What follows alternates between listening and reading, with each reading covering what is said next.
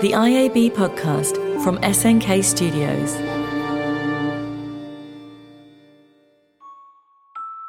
Hello and welcome to this episode of the IAB UK podcast, brought to you with the help of our sponsor, Verizon Media. As always, I'm James Chandler, Chief Marketing Officer at the IAB, and a big thank you for tuning in to what marks our halfway point in this series. But are we slowing down the pace? Absolutely not. In fact, in this week's episode, we're turning our attention to one of the most pressing areas in our industry: inclusion, diversity and equality.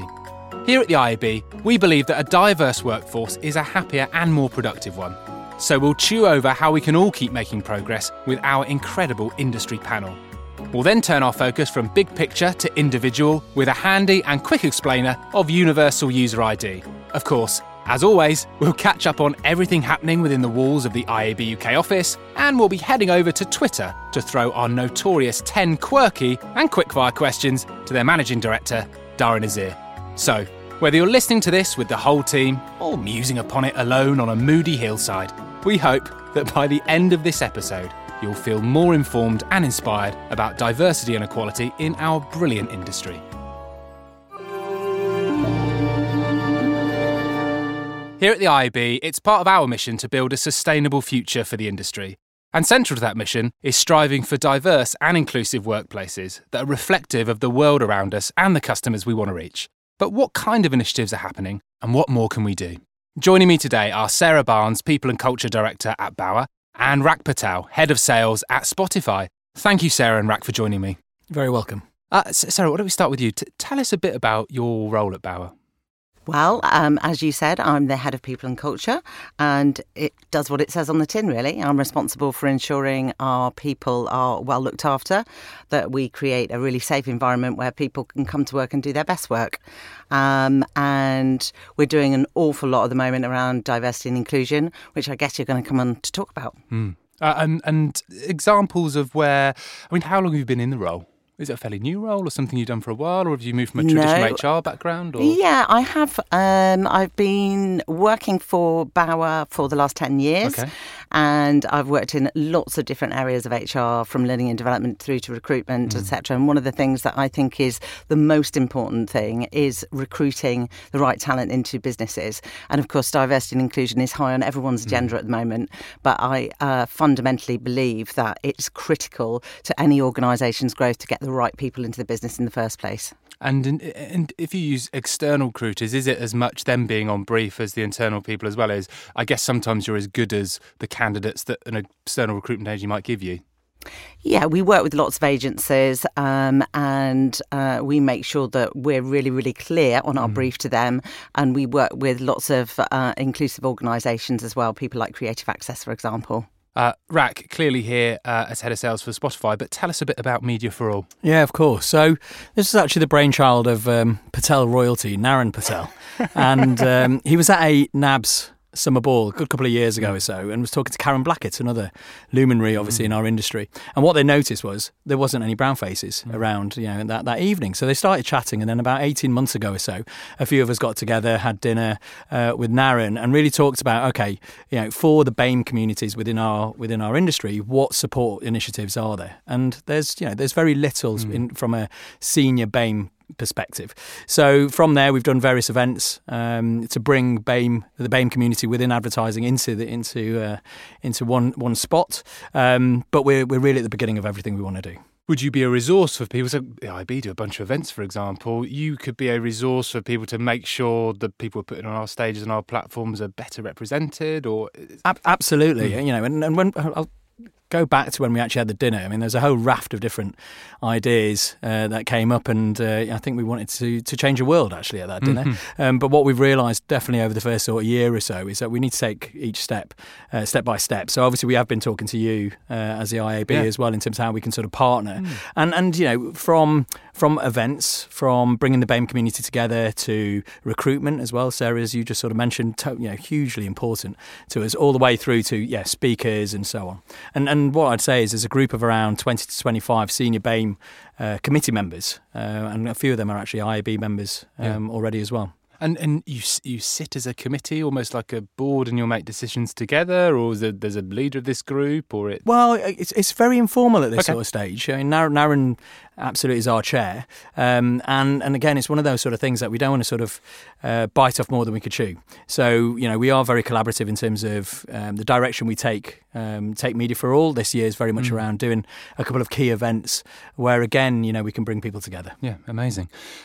Sarah, talk about the sort of the impactful stuff, the stuff that gets you up in the morning that has had a real impact on Bauer's business. I think it's worth just giving a bit more context, I guess, to how we really got into this in the first place. And, there is no doubt that writing our biographical data for Ofcom, our broadcasting regulatory body, was a real kind of opportunity for us to really make transparent the makeup of our workforce in the UK. What sort of stuff goes into that document? So, what sort of... initially, to be honest, we had to capture lots of information about people's age, whether they were disabled, female, male, LGBT, BAME. But we had a huge data gap in the data that we had. So we've worked tirelessly in the last year to get the correct biographical data to inform that report.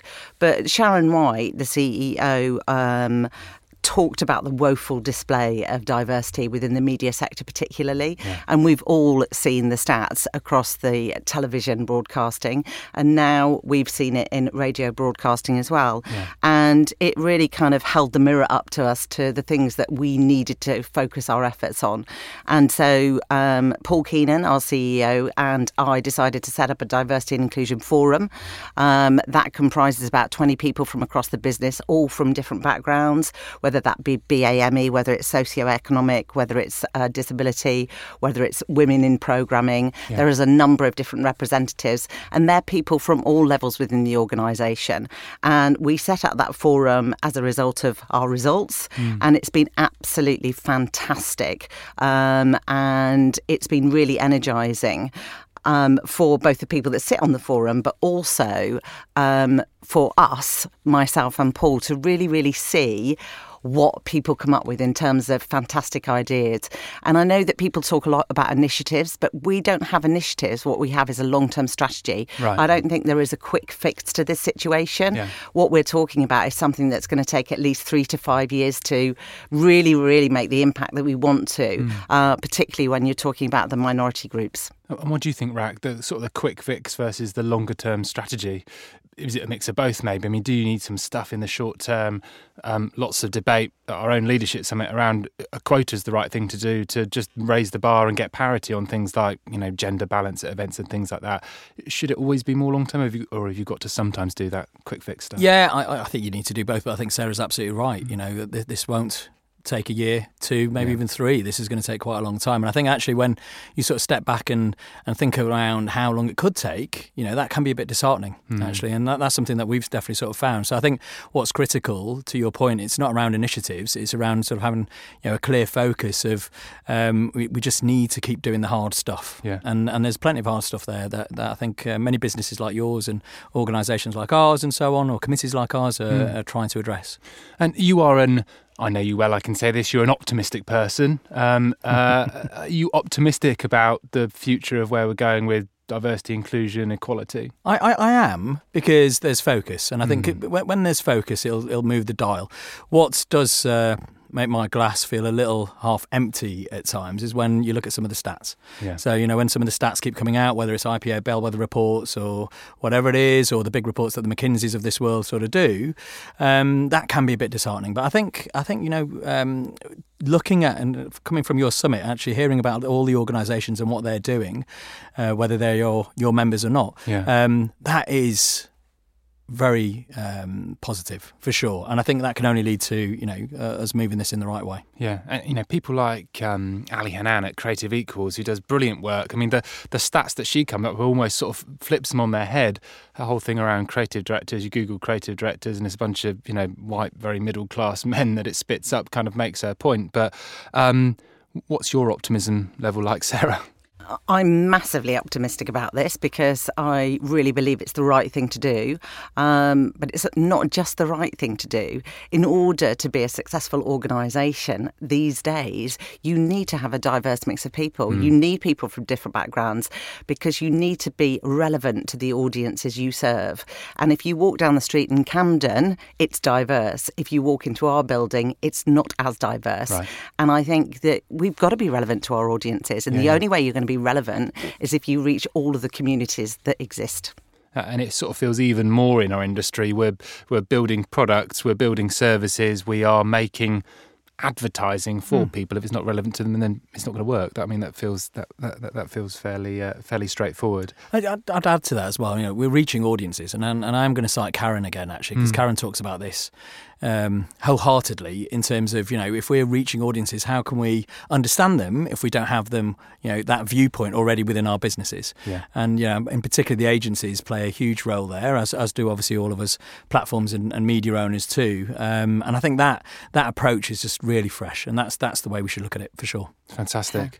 And I think it absolutely has to be owned by the top leadership team, and I think that's critical. And I walk into lots of different committees to talk about this subject, and the thing that stands out the most is that not all CEOs are behind this, and it absolutely has to be sponsored by the leader within your organisation, because HR owning it is not necessarily going to get the results that you want. It's got to be owned by the executive board, and they've got to see it as critical as their audiences. Yeah. And what do you think that is? What's the barrier that's going on there? Because I think now more than ever before, it's so apparent. I mean, the business case is so clear that it pays back to do it. Being more diverse is far greater than being less so. So why do you think it is not at that top level?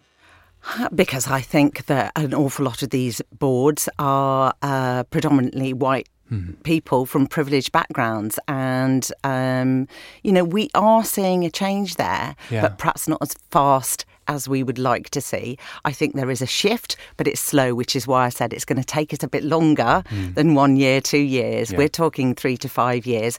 And, boards are changing the makeup of their executive teams, but it's slow. It's slow. And all we can do is try and increase the pace. Yeah.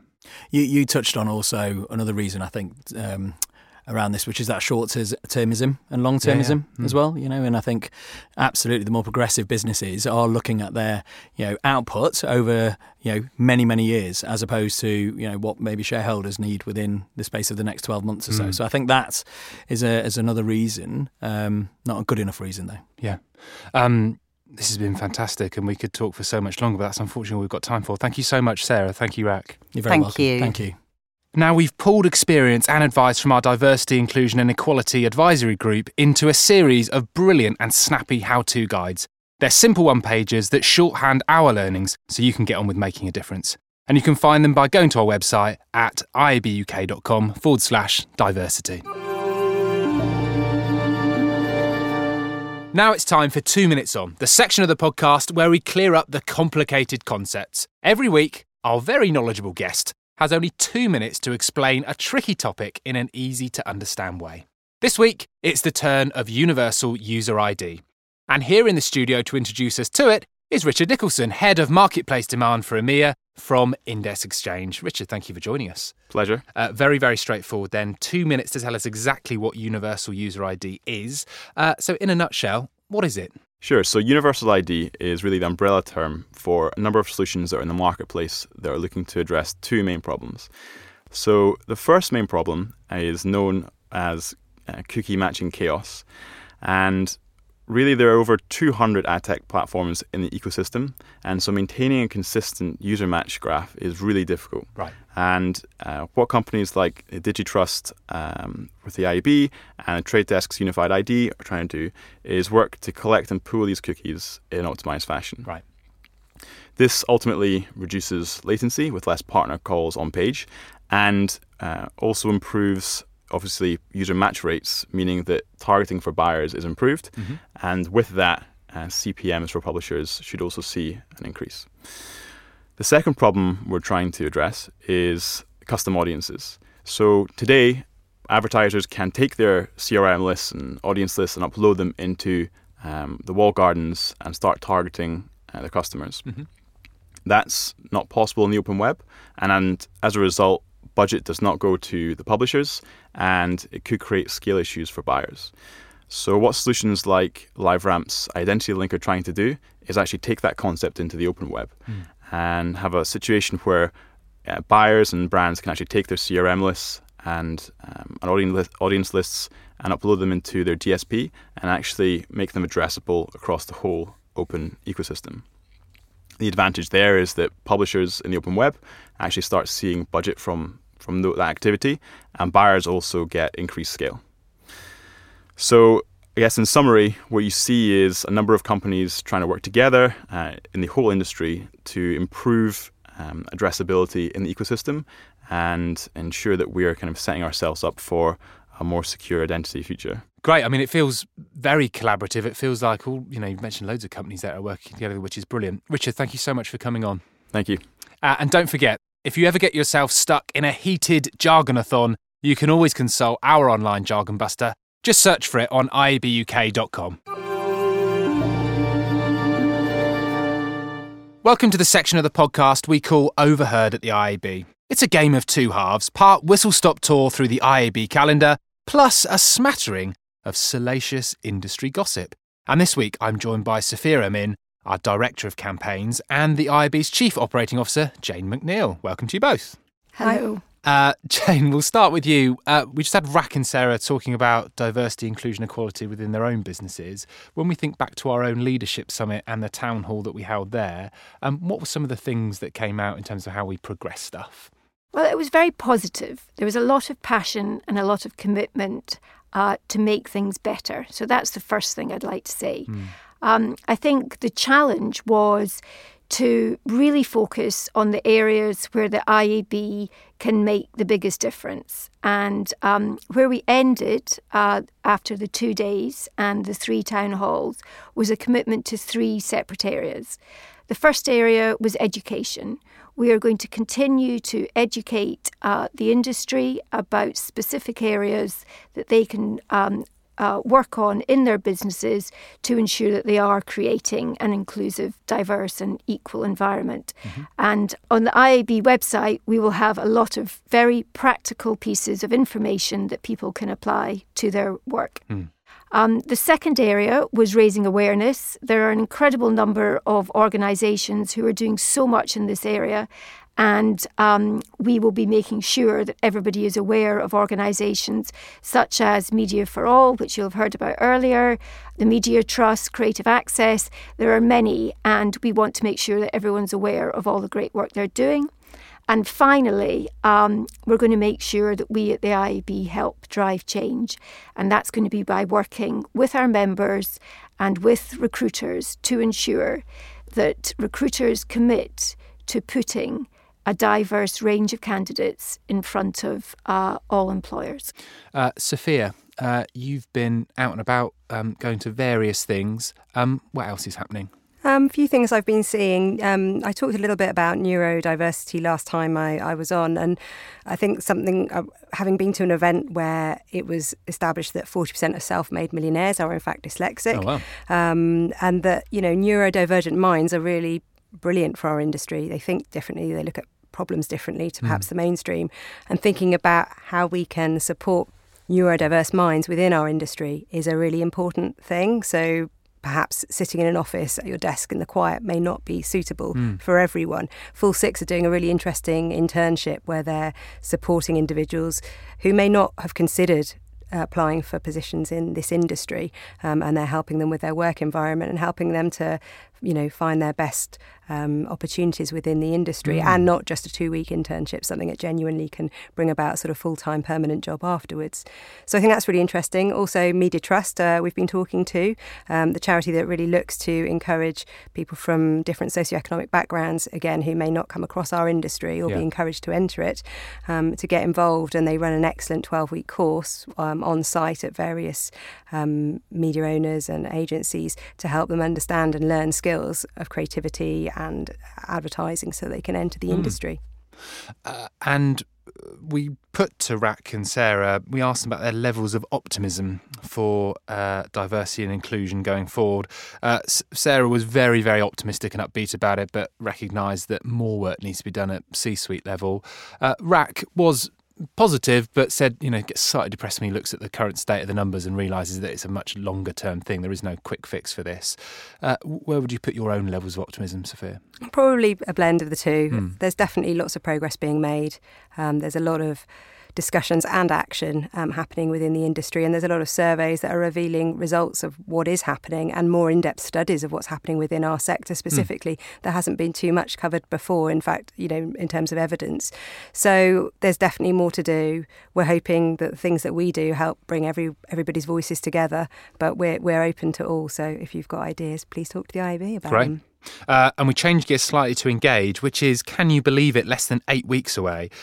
We announced a raft of speakers on Friday, everyone from Dr. Peter Day from Quantcast to Charlie Craggs, Caroline Criado Perez. We've got a joint presentation from Kratos and Enders. So we've got a whole load of things coming, more speakers coming soon. Who's exciting you on that agenda, Jane? Well, the whole lineup is fantastic, but I have to say I get a little bit excited about Dr. Peter Day, who is probably the most compelling geek I have ever met. And self-identifies as such as well. He was brilliant at Digital Britain a couple of years ago. Yes, he was. And for you, Sophia, favourite for you? Caroline, as you mentioned, she's a writer-campaigner, has done lots of great things, getting Jane Austen on £10 note. But her recent book, she's launched Invisible Women, looking at data bias in the world, a world that's largely been designed and defined by men. I think she'll be great. I think she'll bring a lot of interesting issues to the fore.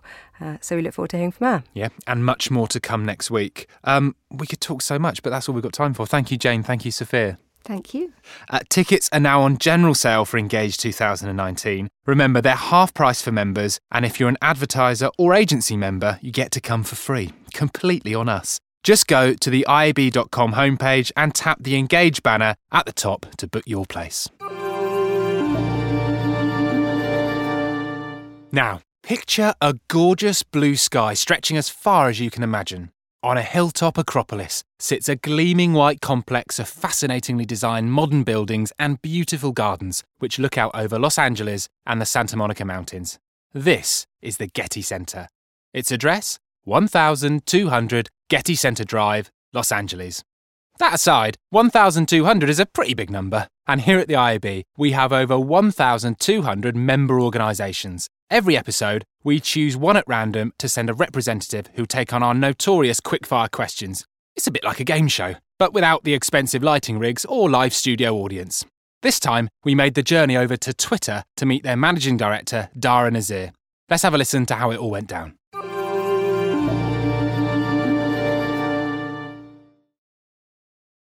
So we're at Twitter HQ and we're with Dara Nazir, Managing Director. How are you, mate? Spot on. All the better for seeing you, James. Thank you very much. This is mega easy. So it's 10 questions. You get 60 seconds to get through them all. Are you ready? Yep. Start the clock. Digital detoxes are all the rage for 2019. Have you got plans to do one? Kind of. I've tried to delete a few apps. I try to leave my phone upstairs at home at meal times, but I do miss it, I've got to be honest. 140 or 280 characters? 280, my friend. Get with the programme. Favourite emoji? Thumbs up or guy face palming.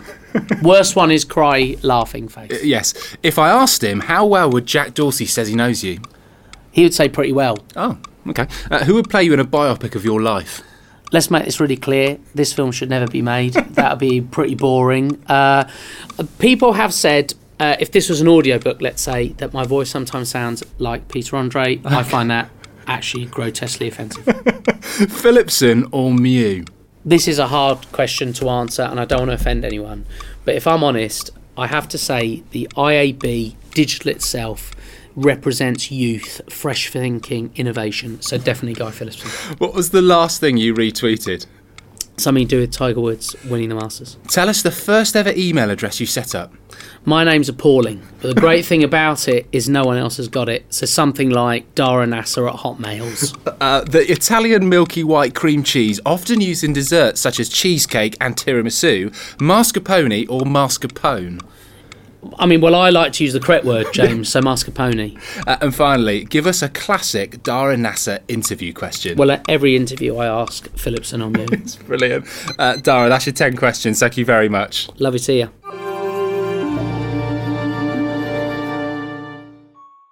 Well, that's it for episode 5. We are now well and truly over the halfway point of Series 2.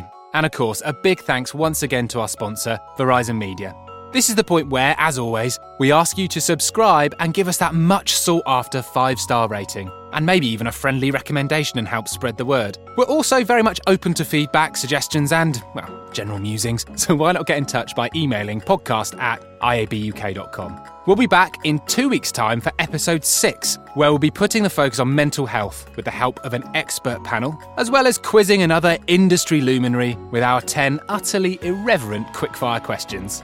But if you can't wait until episode 6 and you want more information on what the IAB does and how you can get in touch with us, find us online at iabuk.com or at iabuk on Twitter and Instagram. Until then, thanks for listening.